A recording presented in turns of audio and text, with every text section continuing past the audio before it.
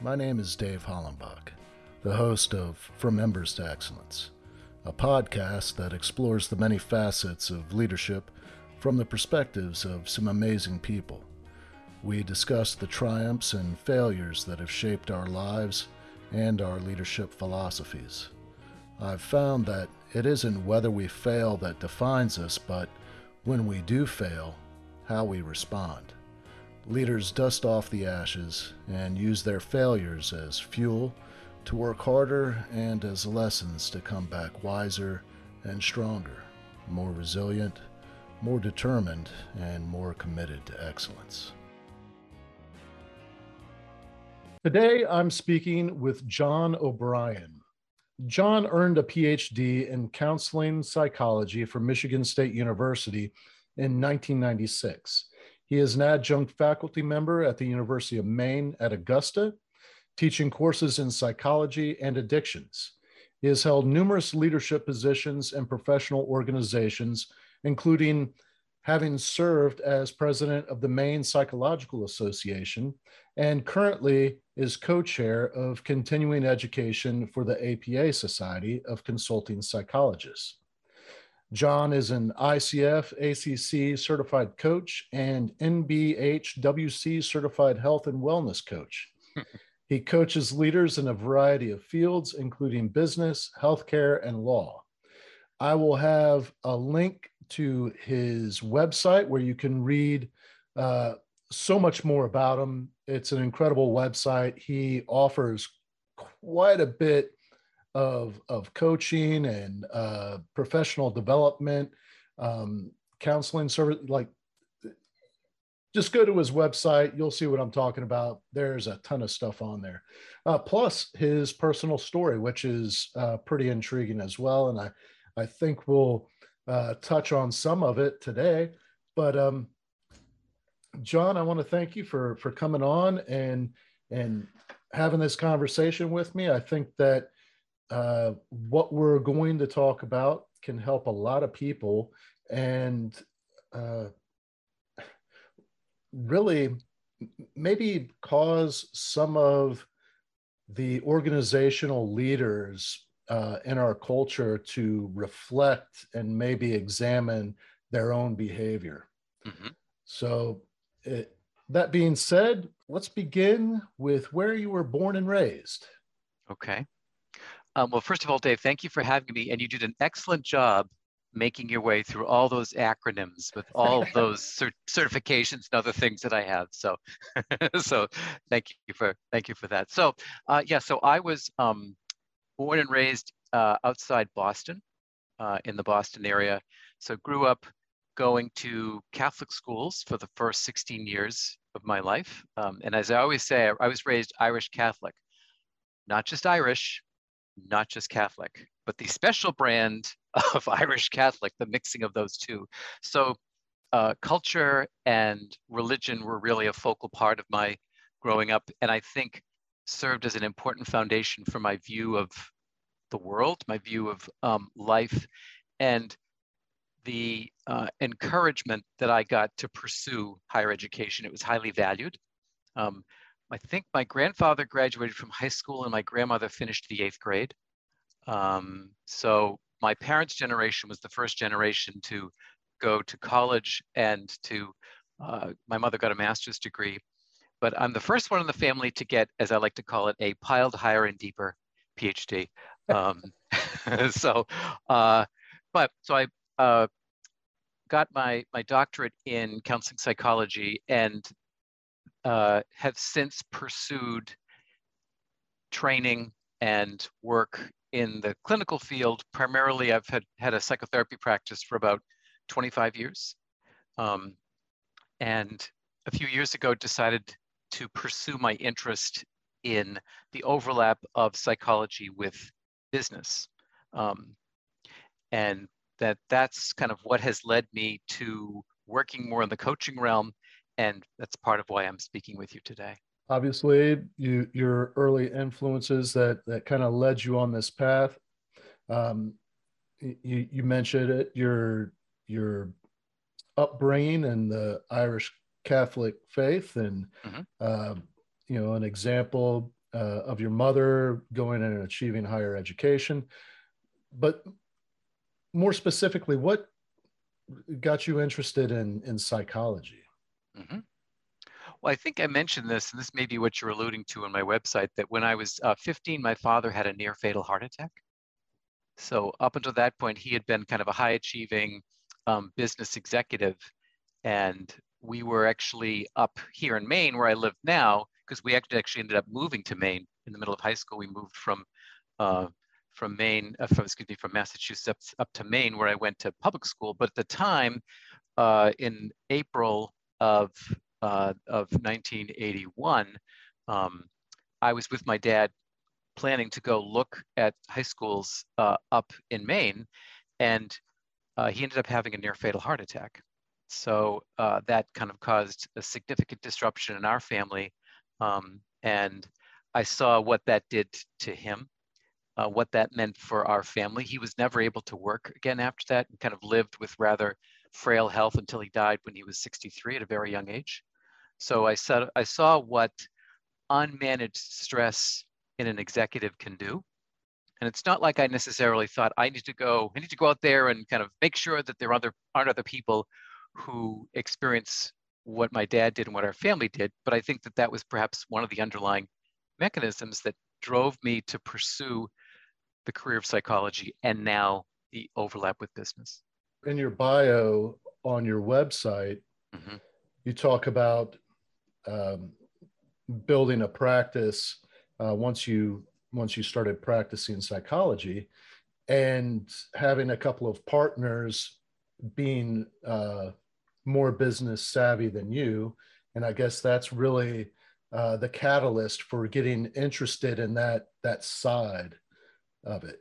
Is that correct? Yeah, I would say that that there were. I mean, I was a young pup psychologist when I first joined the practice with my Sigmund Freud lunchbox, as I always say. And the other people were more experienced. It just so happened I stumbled into this group practice that was starting with people who were more experienced in the field, maybe knew just a little bit more than I did in terms of the business realm. But that was what got me into owning a business, understanding how it operated, and yes, then got me more interested in the whole area of business and how to be an effective leader. Because in this group, each of us takes turn as a managing partner. And as the years have gone on, and there are, it's like an episode of Survivor, like who's left on the island. So right now there's 4 of us left on the island, and at the end of this year, there'll be 3 of us. So you're taking turns more and more frequently being the managing partner and just understanding all that goes into doing managing a business. One thing that really interested me about some of your focuses on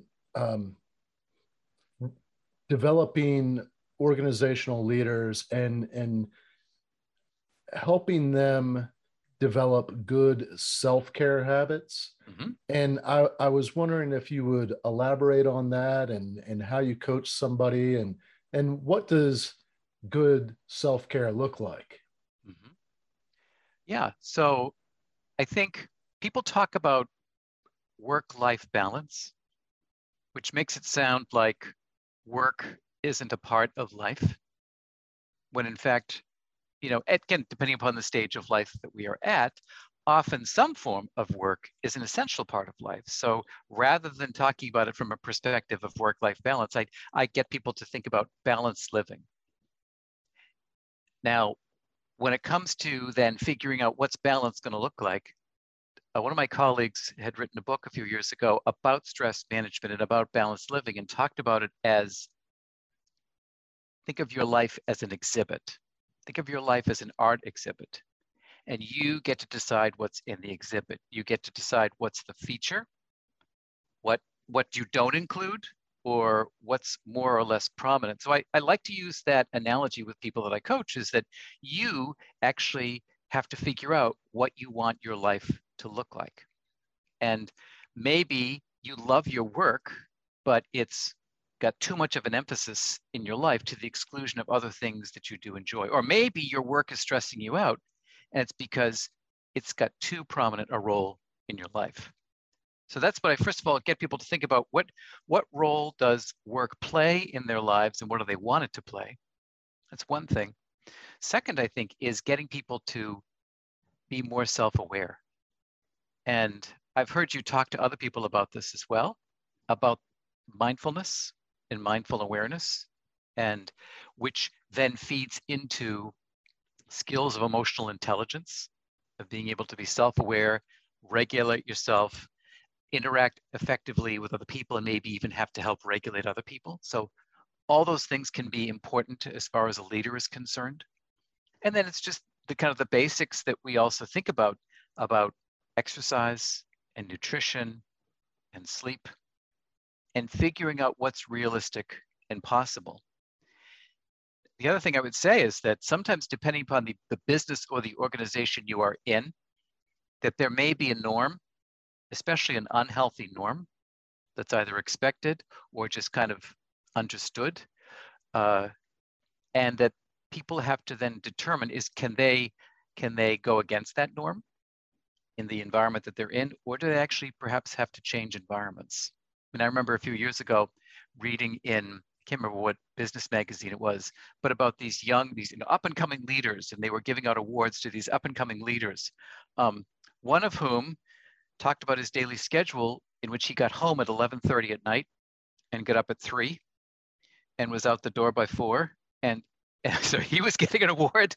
And then this other woman who, she was a dedicated leader. She had a hysterectomy and she was still conducting meetings from her couch the day after, or something crazy like that. I'm thinking, this is really unhealthy, people. So, what's getting rewarded in your organization? Is there a space? And I think organizations are changing, but I think, is there space in your organization to actually do what we call self-care? And some there is space, and some there isn't. I mean, for that to shift, if the organization really has that unhealthy culture, I mean, I think that would be very difficult to make that shift. It is, because, I mean, organizations have their own lives, and sometimes you take people out of an organization, put new people in, but that dynamic stays the same, because it's always been this way. And so people join the organization, and you would think, bring someone new in, and that's going to shift the dynamic. But if the dynamic is well entrenched enough, it's not going to shift. It's going to stay the same. That actually reminds me of a story. You probably know this story. It's the one, I don't even know if it was an actual study, but it does a really good job of illustrating what you're talking about. This group of scientists puts a group of monkeys in this enclosure. They put a ladder in the middle of the enclosure and hang a beautiful bunch of bananas right above that ladder. And they see it. One monkey goes up, climbs the ladder to get a banana, and they dump a bunch of water on all of them. Mm-hmm. And anytime any one of those monkeys goes to try and get a banana, a bunch of water dumps on them. It gets to the point where if a new monkey is introduced and tries to climb that ladder, the other monkeys will attack that monkey. Exactly. And at some point, they switch all of the monkeys out, all of the original monkeys. They don't use the water anymore, but the same behavior remains, and none of them know the original cause. Right. And it just seems like that happens a lot in organizational culture. Absolutely, that there are many dynamics that get handed down, and when people who are new to the organization, like, well, why do we do this? Well, we've always done it this way. But there is no good reason, or there'd be reasons to do it differently. But that is, I don't want to leave your listeners on the hopeless side of this, right, Dave. So you know what? So you're just going to get water dumped on you. You'll never get the bananas. Like, just forget it. Right. Yeah. No, I really hope that they weren't feeling like I was going in that direction. I was actually just trying to express some empathy Yes. to certain individuals' situation. Yeah. I've been there. I think we've all been there, but there is another side of that coin. And I was really curious, when you're coaching somebody that may be in that situation, maybe they're the top executive, because I know that you do a lot of executive coaching. Yep. How often do you actually coach a high level executive in changing the culture of an organization?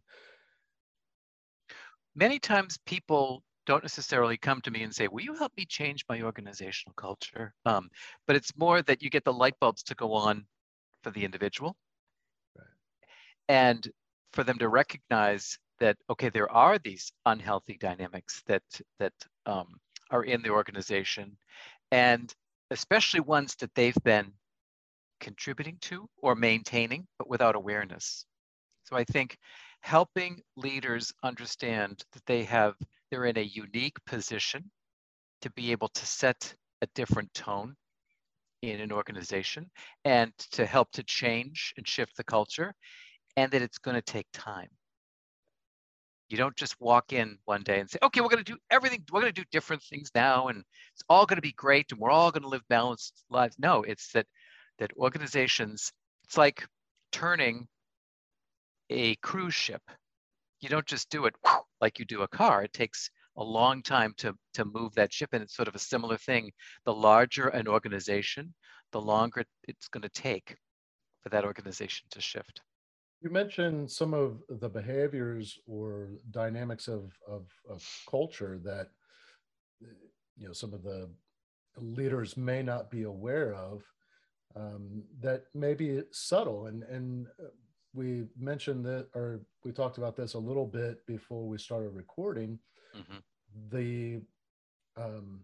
Some of the challenges that leaders face, one of them being incivility, and I was hoping that you would talk about that and explain that and how toxic it can become. Sure. So incivility, in summary, is behavior that is outside the range of what would typically be expected of respectful behavior people have for one another. In that way, it can be a little challenging because it's subjective about the way that's experienced by the target. In other words, people can be uncivil to each other, but not be aware that someone is experiencing it in that way. So, but let's keep that to the side for a moment. So again, behavior that is outside the range of what would be typically considered respectful, and it can present in three ways. The first way is an interpersonal incivility, making jokes, rude jokes at a coworker's expense, sort of, crossing that line from humor to sarcasm,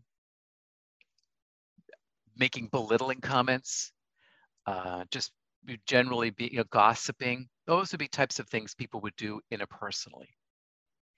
Then there's cyber incivility. So that's the incivility people engage in sending rude text messages, rude emails, social media. I mean, I could have a field day if we pulled up social media right now, just because that's often what our culture has become. Is people are just, the norm is that incivility is seen as what's to be expected. And a rather hilarious side story I'll just tell you is the first time I heard about incivility, Christine Porath was presenting at a national conference. I will not say the name of the national conference to protect them. But the real hilarious thing is she's talking about incivility, and a member of the audience, actually started to engage in uncivil behavior in asking her about incivility. Thinking, is there any self-awareness left in this room? I mean, it was just really quite interesting. Like, you're actually being uncivil in a presentation on incivility. But so there's, but I get sidetracked. So there's interpersonal incivility, there's cyber incivility, which could also happen in a Zoom conference like this with people saying rude things about others in the chat. And then there's finally my favorite, not favorite because I do it, but my favorite form of incivility, which is kind of targetless or anonymous or victimless, where it's doing things like leaving the copy machine jammed so that when someone comes whipping around the corner to try to make a quick copy, they have to stop and repair it.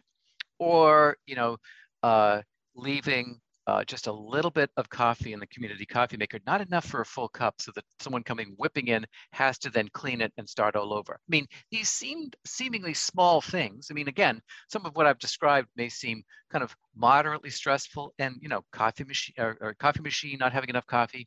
This is a small thing, but the point is that those small or medium things can build up in the individual who's in that environment to the place where it leads to frustration, anger, volatility in the individual.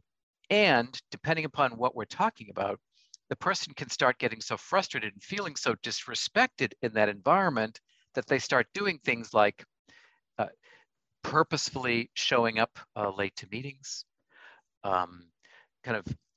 coming late to work, or not trying, reducing the amount that they're trying, maybe even start to use work time at this job to be looking for another job. So it's incivility with these sort of subtle ways can still be quite corrosive for an organization. It's really interesting because I feel like it gets looked over because it seems so insignificant.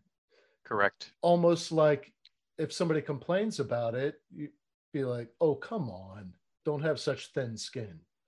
Right. But over time, if that continues, just, it does add up. It's like the examples that's sometimes given of just like a single water drop on a piece of wood or some surface or whatever, that over time can do damage. It may take a long time, but eventually is doing significant damage. One thing that struck me in I think it was our email exchange. It was, I think, 4 words: the upside of trauma. Mm-hmm. Can you explain that? Yes. So we tend to think about trauma, people going through something traumatic, as negative. And people sometimes confuse experiencing a trauma with being permanently affected by a trauma and potentially having post-traumatic stress disorder as a result of a traumatic experience. So, and this really became clear to me many years ago. I've presented to audiences on trauma and PTSD and effective treatment for those disorders. But I was presenting to this audience and about trauma, and the definition of trauma that I was using came out of a clinical textbook, and it said something like the permanent damage, whatever, that can be done to an individual as a result of experiencing a stressful event. It was something like that. But someone raised their hand in the audience and said, excuse me, is trauma always going to cause permanent negative damage? It was like one of those, Scooby-Doo moments. What? And I said, oh, you're right. Like, wait a minute here. You're right. That does it. That's the definition we think of clinically, because the people who are going to show up in our office are people who have been perhaps damaged or affected by some sort of stressor, but that's not everybody's truth. And it was a few years later that apparently someone stole my idea. No, they didn't steal my idea, but started writing about the fact that people can go through traumatic events and experience something called post-traumatic growth, which is that not that it isn't stressful and they don't have to kind of work their way through the recovery process from what they've experienced, but maybe as a result of going through that traumatic event, they suddenly have a greater appreciation for life and just experience a lot of gratitude for now, for every day they have beyond that. There's a greater sense of spirituality that people develop, and that often deepens if they experience, a traumatic event. And finally, a deepening of relationships and a greater appreciation for relationships. So there's a whole field now talking about the idea of post-traumatic growth, and there's actually a book called, I forget the author, but it's called The Upside of Trauma. So if people want to read more about that, I would suggest that you look up that book.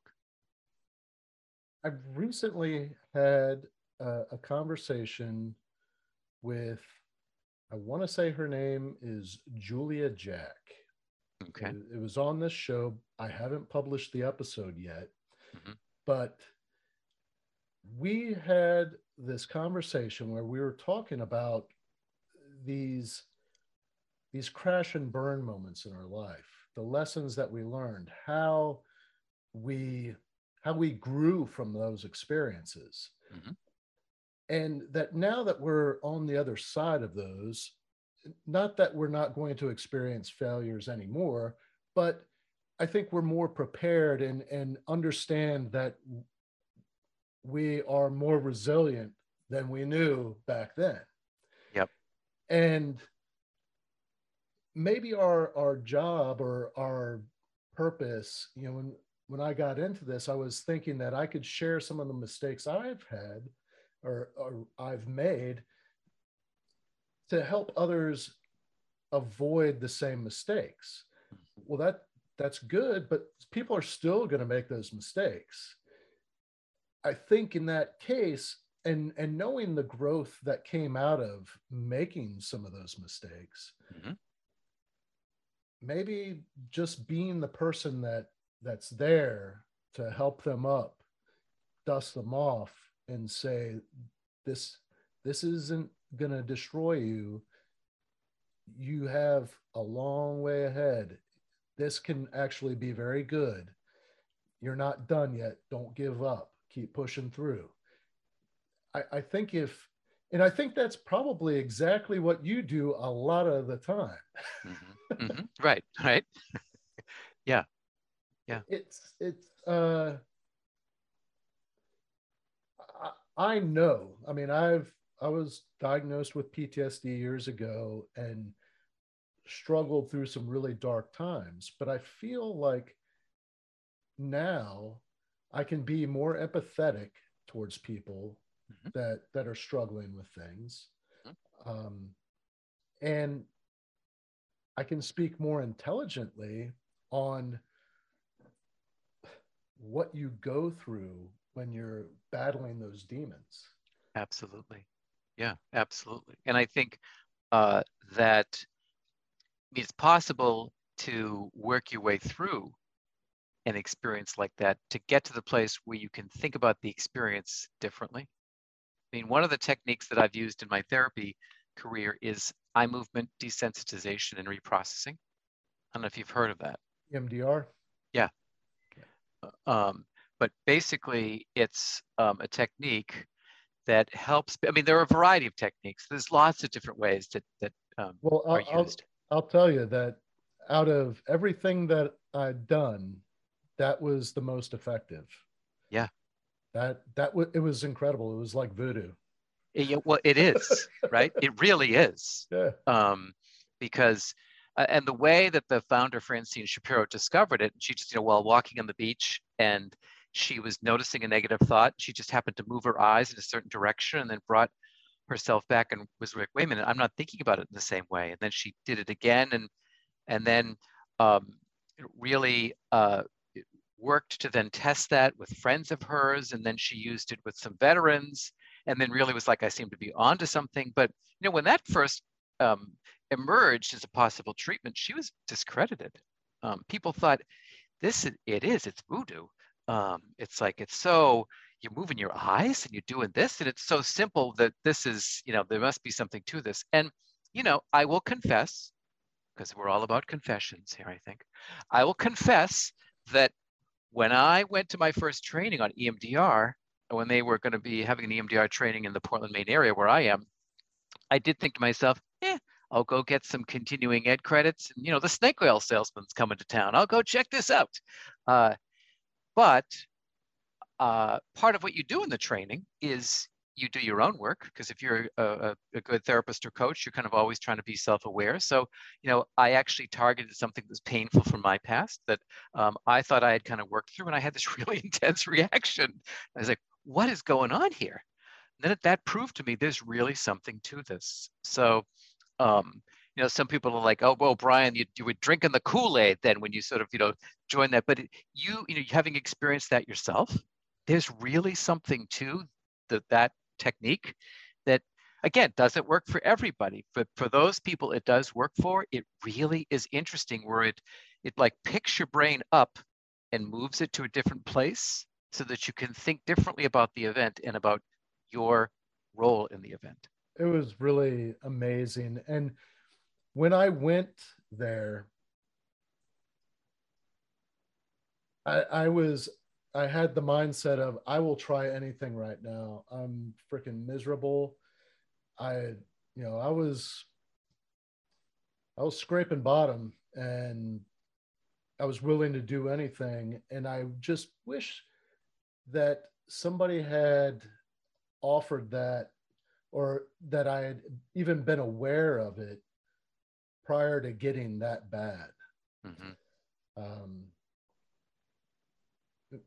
It's phenomenal. I am a huge advocate for EMDR. Yeah, and I think when it was first introduced in late like 89 in the 90s, all through that time, through the 90s into even the early 2000s, it was really a technique that had been discredited, because research that was initially done on EMDR showed that it didn't really work. But it's because the people that were doing EMDR in these research designs had not been trained in EMDR, and were just like, hey, just move your eyes in this way to people. So it didn't work. But when research was done with clinicians who were trained in the techniques, it works really well. So the interesting thing is, we still don't know for sure exactly how it works. There's a theory of how it works, but the important thing is we know it does work. So it's really been like the past, I would say, 15-ish years that it's a technique that has become more widely accepted and available. So it's, and PTSD as a diagnosis was only first made as official diagnosis in 1980. So it's taking, it's not that, we still have a long way to go in terms of understanding. It's only been around for, 42-ish, whatever years. So that may seem like a long time, but in the world of diagnosis, it isn't. So we have certainly more to learn about effective treatments for trauma as well as other things. In the 1980s, it's when they first put PTSD in the DSM. Correct. And prior to that, combat vets, what was it considered? Shell shock? Soldier's Heart. I think that was in World War II, or the Civil War was Soldier's Heart. So it had been written about since millennium. I mean, it had been written about, but more in religious texts, and people would write about it clinically, but it was never actually formulated as an official diagnosis. And even in 1980, it was only for soldiers.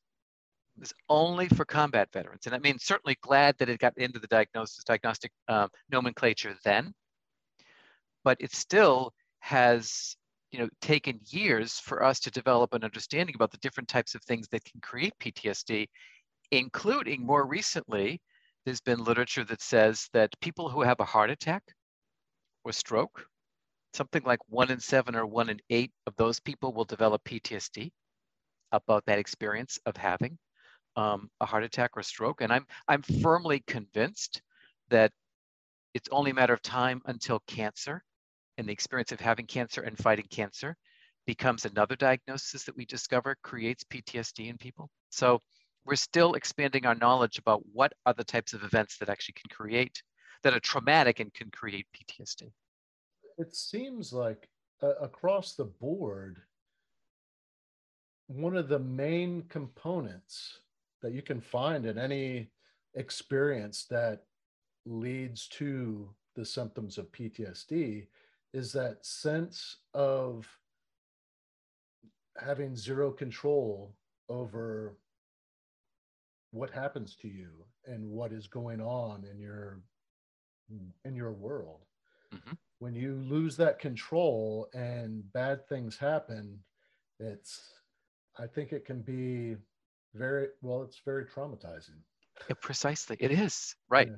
Right. And it's that powerlessness that also creates a sense of hopelessness in people. That those two things often go together. And it's, and the reality is that there are ways in which we are powerless in our lives. We have limited power. So it's about also accepting that, and ultimately helping people get to the place where they can think about themselves in that situation. Like, bad things are going to happen, and bad things have happened. Bad things are going to happen. But if we can say, "I did the best I could," that I tried to help, as opposed to thinking it's my fault, or I'm a bad person. This happened to me because I'm a bad person. Helping people change the way they see themselves, and the way they see their experiences. Because you go through something like that and you develop this mindset of I'm powerless or it's hopeless. You carry that mindset then with you into other life experiences in the present. So several times the word mindfulness has come up in this conversation. Mm-hmm. And I think there's a lot of different ways people define it or describe it, or I think it's used frivolously nowadays. Mm-hmm. Can you talk about what it is really? Really? Yeah. I mean, like, just between us, like, we're not going to tell the rest of them, but I'll tell you the secret about it. Well, I think that if explained, the listeners that may have a distorted understanding of what it is could maybe adjust things and see the value in it. Mm-hmm. Yes. It's not just some hippie,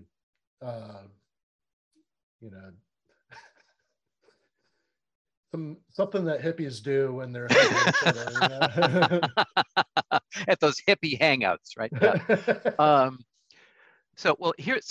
There's lots of different definitions of mindfulness, and I completely agree with you that, I started teaching mindfulness back in the 1990s when I was first trained in it as part of a clinical program that I was learning called dialectical behavior therapy that has mindfulness at its foundation.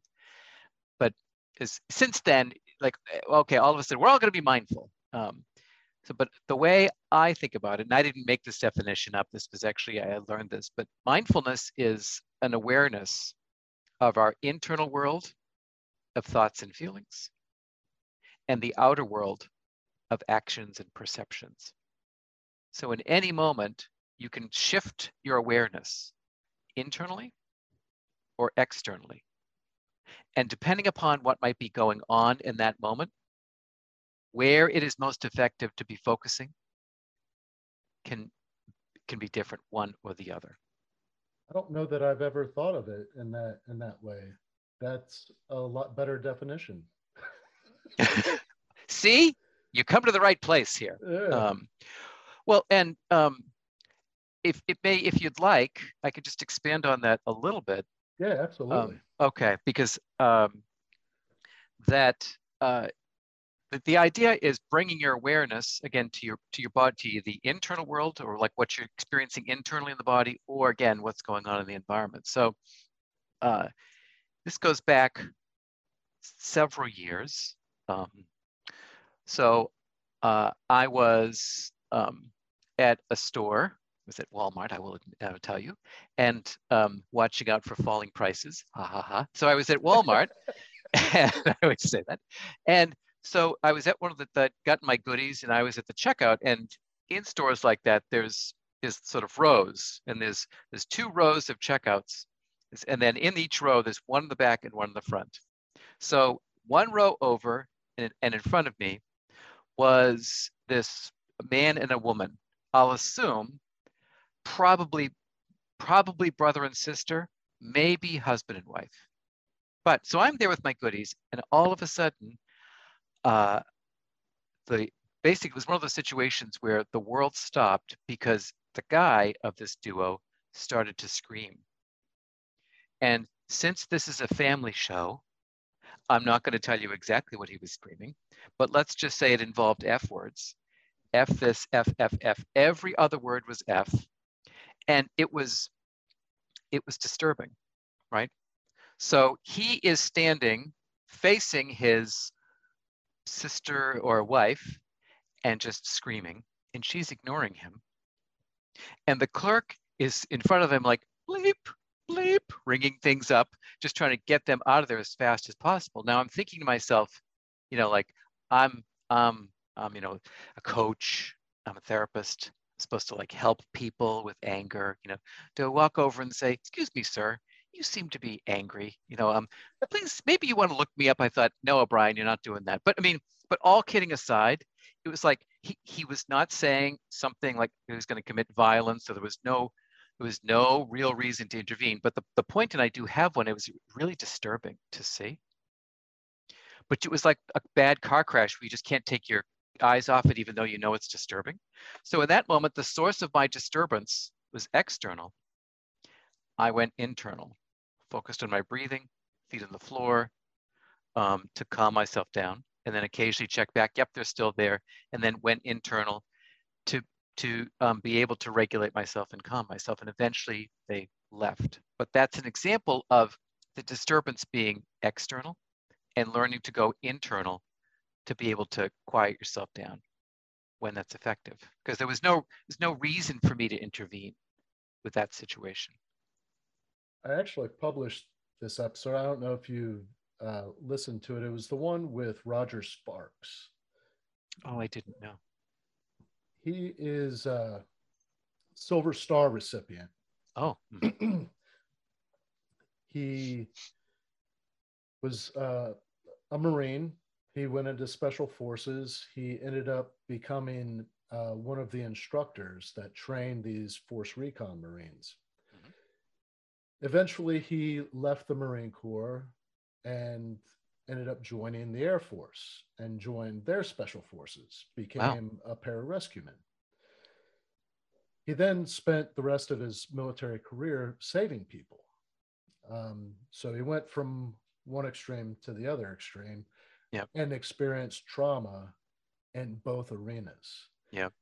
It was his actions in Afghanistan during Operation Bulldog Bite, where him and his partner were lowered down by a cable from a helicopter into one of the fiercest battles. It was Operation Bulldog Bite.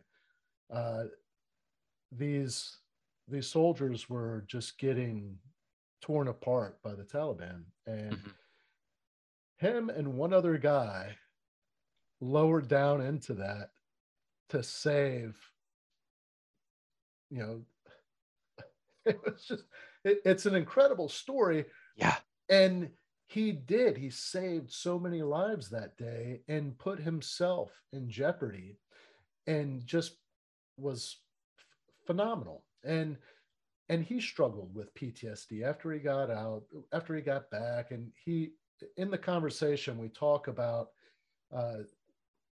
his journey to heal. And one of the things that came up was the mindfulness aspect, and really, instead of focusing on, so in this context, it was these horrific events. And there are times when I mean, I've done it with other people from the fire service or law enforcement people where you like, oh, remember that one call? And you mentioned a couple of things, a couple of details, and everybody is right back there. Yep. Now, what he was talking about was instead of outlining those details, you can talk about the event, but as the event progressed, how are you feeling in those moments? Mm-hmm. And address the emotion that came with it. What was that feeling? The fear, the terror, the hopelessness, whatever it is, the guilt that you couldn't save this person, Yeah. whatever it is. But if you talk about the emotions, you'll find that you can leave some of the horror in the past where it belongs, and heal much quicker. Mm-hmm. And he made a couple of comments that I ended up looking up because they were profound, philosophical. One, well, actually, two of them were from Buddhist teachings, and it was really interesting. Um, but it led me to read this particular book that one of the quotes comes from, and the quote is attributed to the Buddha, who was teaching some of his disciples that were getting so focused on the practice of Buddhism and not really experiencing that mindfulness and the beauty of being present and just experiencing the right here and right now. Um, I, I just thought it was pretty profound. Now, I guess it's not the first time that I've explored Buddhism, but I was a lot younger then. And now it just seems the depth of that, maybe just because of my life's experiences and being outside of myself so often, um, it was pretty incredible. And so when I think of, well, I've been turned off by that term mindfulness by people that use it frivolously, because I feel like it's really being mindful of what you're experiencing in that moment, whether it's from external stimuli or just from being triggered from something that is not harmful to your health or anything, but because of a sound or a smell or something like that, you're, I mean, you go into that fight, flight, or freeze. You just start dumping hormones, stress hormones, and like you're ready to fight or ready to run. And so that it's such a powerful thing. And I was happy when I read in your email, the desire to talk about that, because I think that it is such a powerful tool. Yeah, well, and the other definition that you are alluding to that I think of with mindfulness is learning to control your mind so that your mind does not control you. Yeah. Right?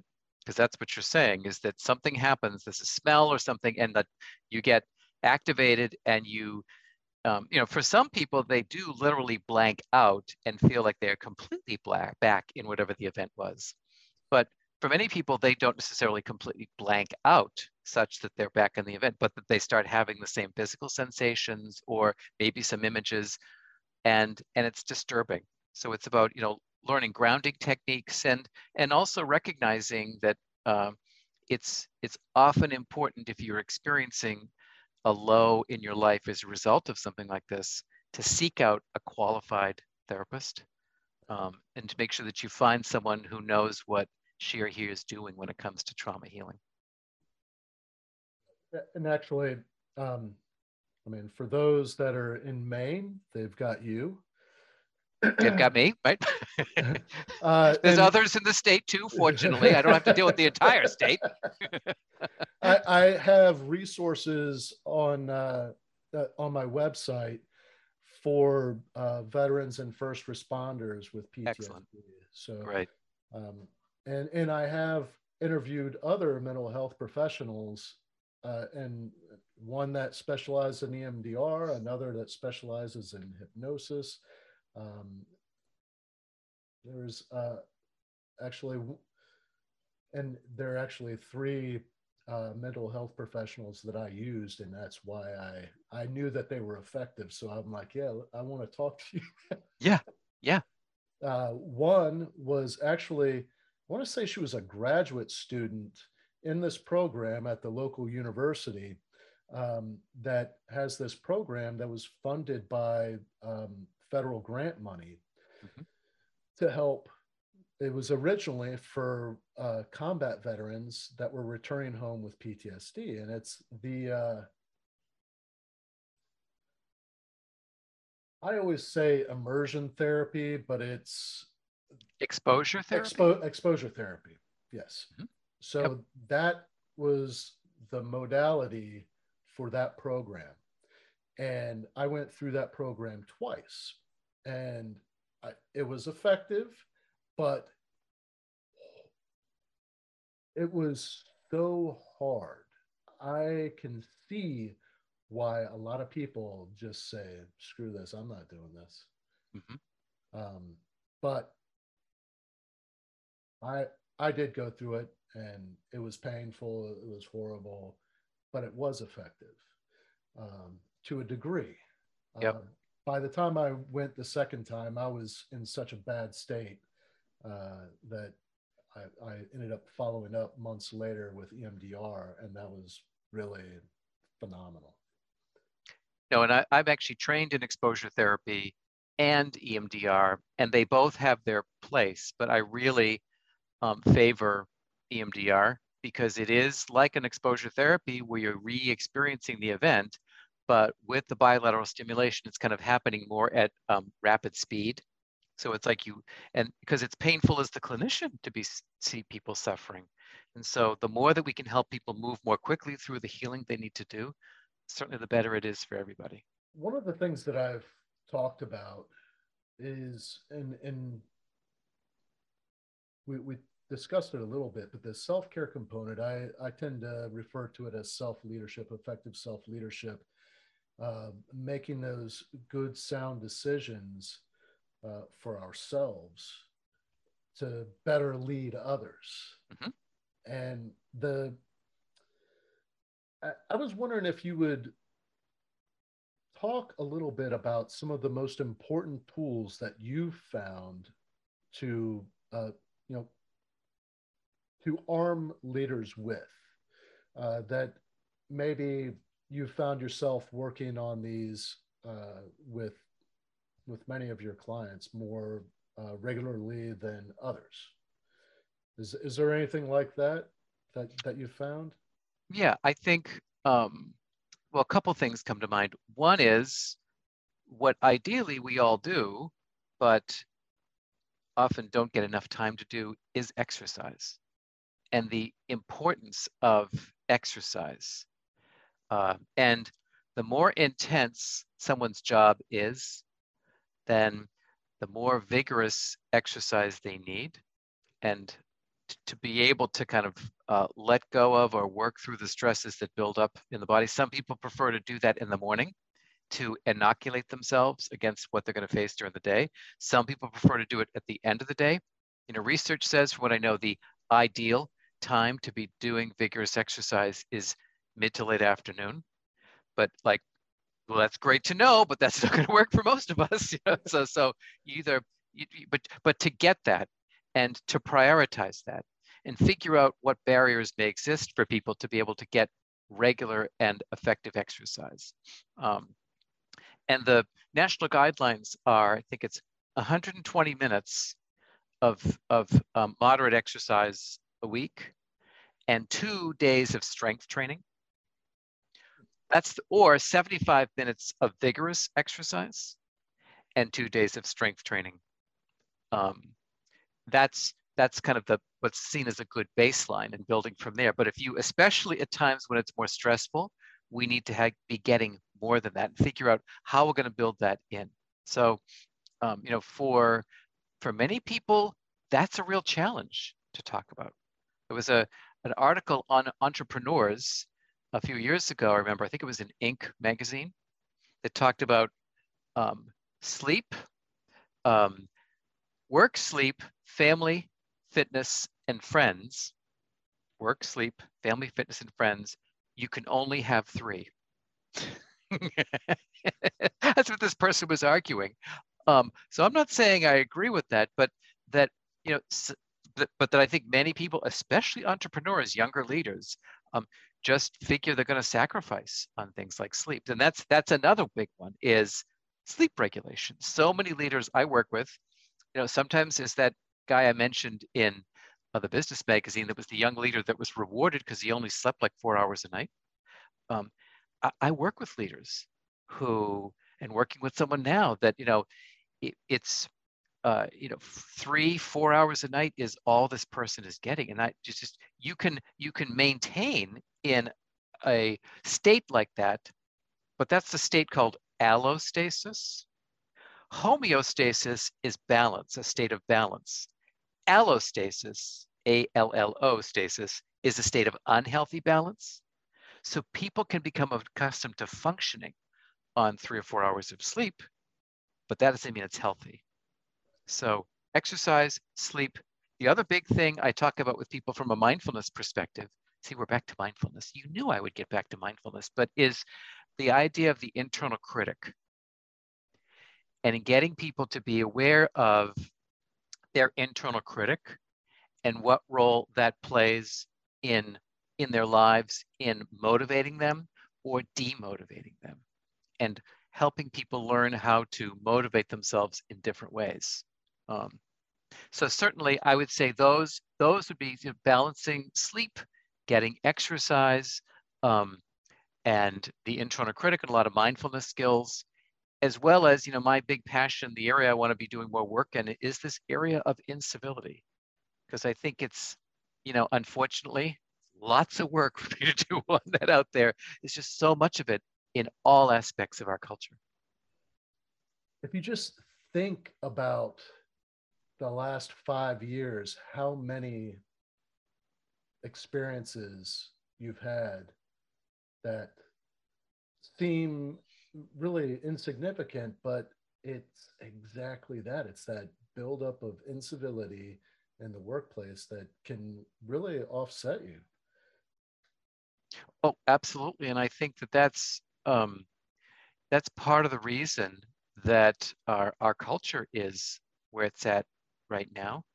People, coming through 2+ years of the pandemic and all the political stuff, and on both sides. It's not restricted to one side, but it's just all the negativity and debate about things, and how incivility has become the norm. I think it's made what was a terrible situation of a pandemic worse. And it's leading people, I keep saying to clients of mine, remember, nobody is functioning at their best right now, except for me. And it's just, the rest of you, I'm fine. but seriously, like, keep that in mind. Nobody's functioning at their best right now. And so we're seeing more anger and incivility and difficulties with relationships at this point because people are tired and they're just they haven't really found a way to manage their stress more effectively or recognize the impact that our culture and their job or their family is having on them. Out of the many leaders that you've worked with, mm-hmm. successful, maybe they've had some difficulties, but if you're working with high-level organizational leaders, executives, they've experienced some success. Mm-hmm. Is there a common thread that you can see in these executives and these leaders that can be viewed as an attributing factor to their success? And if so, what is it? Okay. I think obviously it's going to depend upon the field we're talking about, but let's just take, for example, business, or I've worked with a lot of leaders in medicine, high-level leaders in medicine. And these are people who are very bright, often in their trade, whatever that is, but very bright and skilled in their trade. So they have great IQ. But the people who are going to be most successful are also the ones who have a good amount of EQ, or emotional intelligence. So that's often why people find their ways to me, is because either they have good IQ and EQ and want to continue to work on developing themselves, as individuals in the EQ and using emotional intelligence skills, or they have really high IQ, but they need to learn to develop their EQ, their emotional intelligence, more fully. So I would say that the people that are the most successful are the ones who have a good balance of skills in both areas and recognize the need to be doing, growth and maintenance on themselves as they progress in their career. Since you mentioned emotional intelligence, can you walk me through how you would help somebody improve their emotional intelligence? Sure. So obviously, we're talking about the components of emotional intelligence, and it begins with ourselves, right? So it begins with growing your awareness. I hate to mention that word mindfulness again, because I know how much you love it, Dave, but I'm going to mention it again, right? Because it's about mindfulness. But part of that is also part of learning about yourself would be doing some sort of assessment.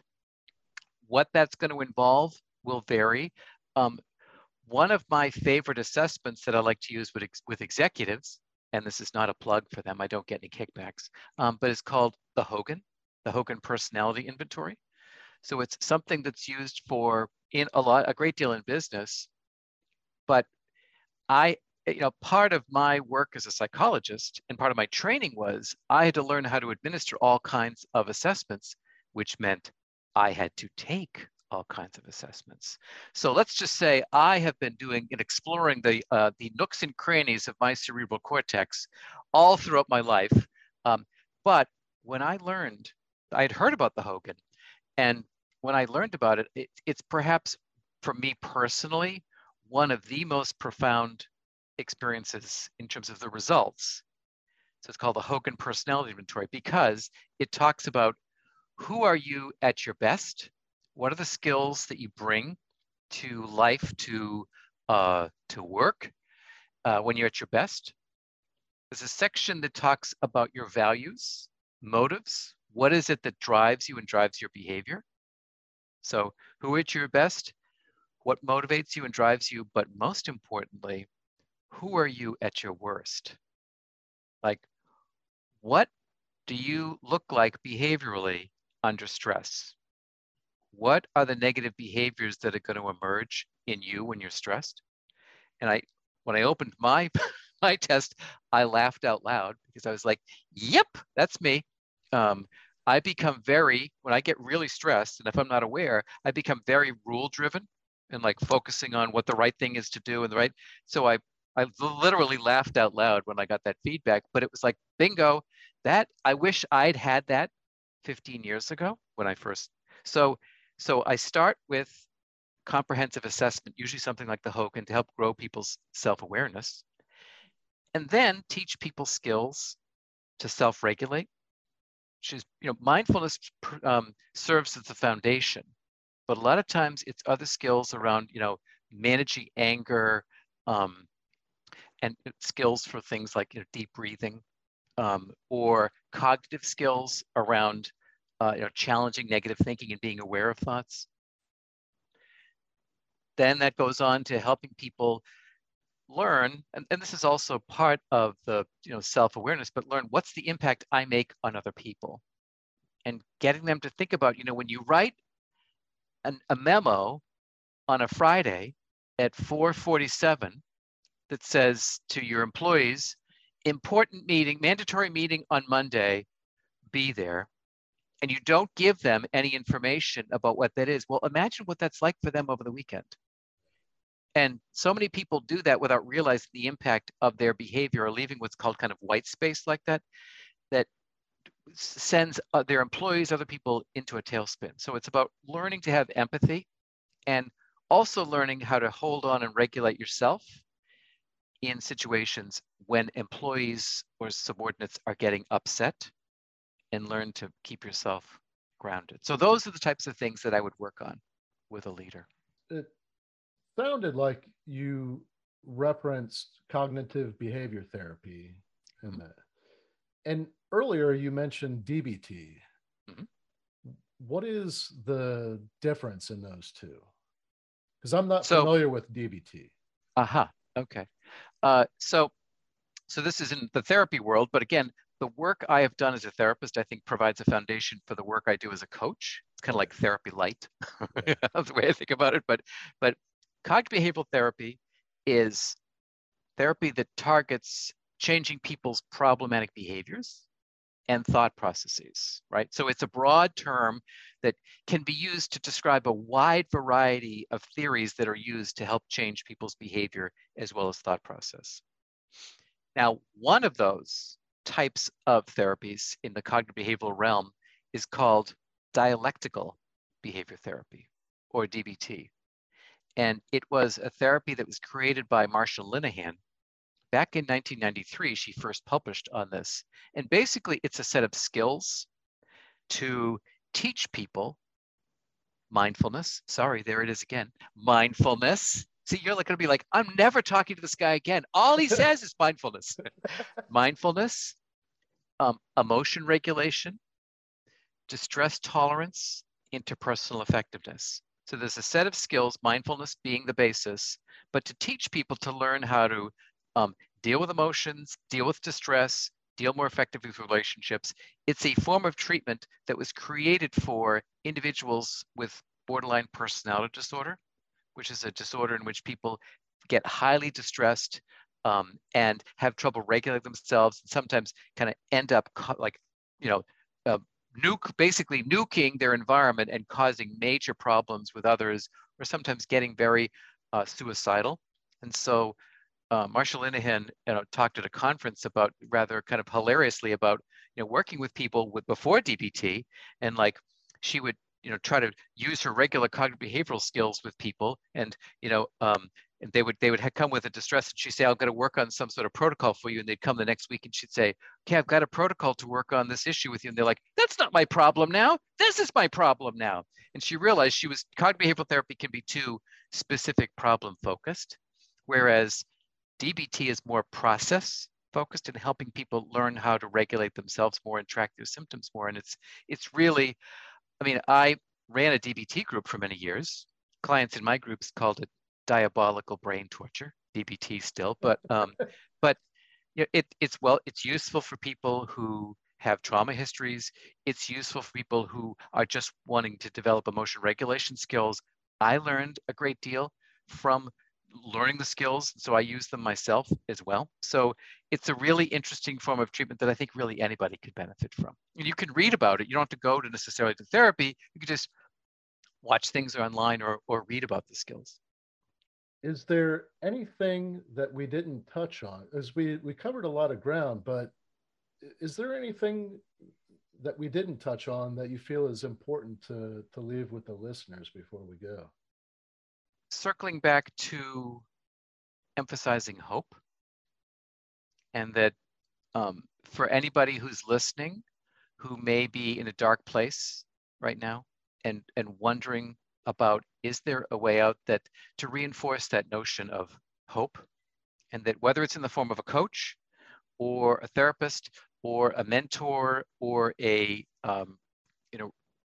trusted religious leader that you could seek out, for people to really understand the importance of maintaining hope, especially at dark times like this. And I guess the other thing that I am talking a lot with people about is protecting themselves when it comes to consuming the news, because that's a major source of stress for many people. And so if people are curious, this is a shameless act of self-promotion, but on my website, I've actually written a blog about observing the war right now in Ukraine that's very disturbing for many people, and just some survival strategies. Not to say that what we are experiencing in terms of the stress and watching it, that has nothing to do with what it's like to obviously be there, but it's so disturbing to see.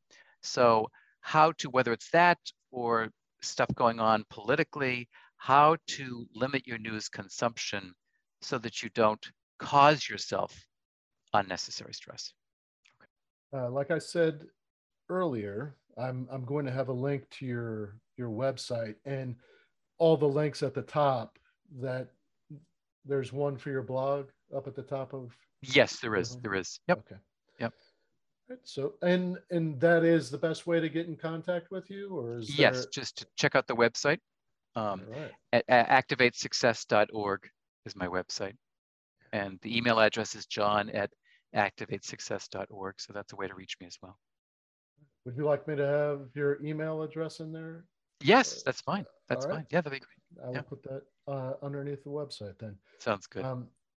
John, I really, really appreciate you taking the time to talk with me about really so many different things, but how they interlace and really can improve our lives and the lives of those around us if we just work on those skills. And that I just really appreciate you taking us to a higher level of understanding with all of that. So I really appreciate it. Thank you.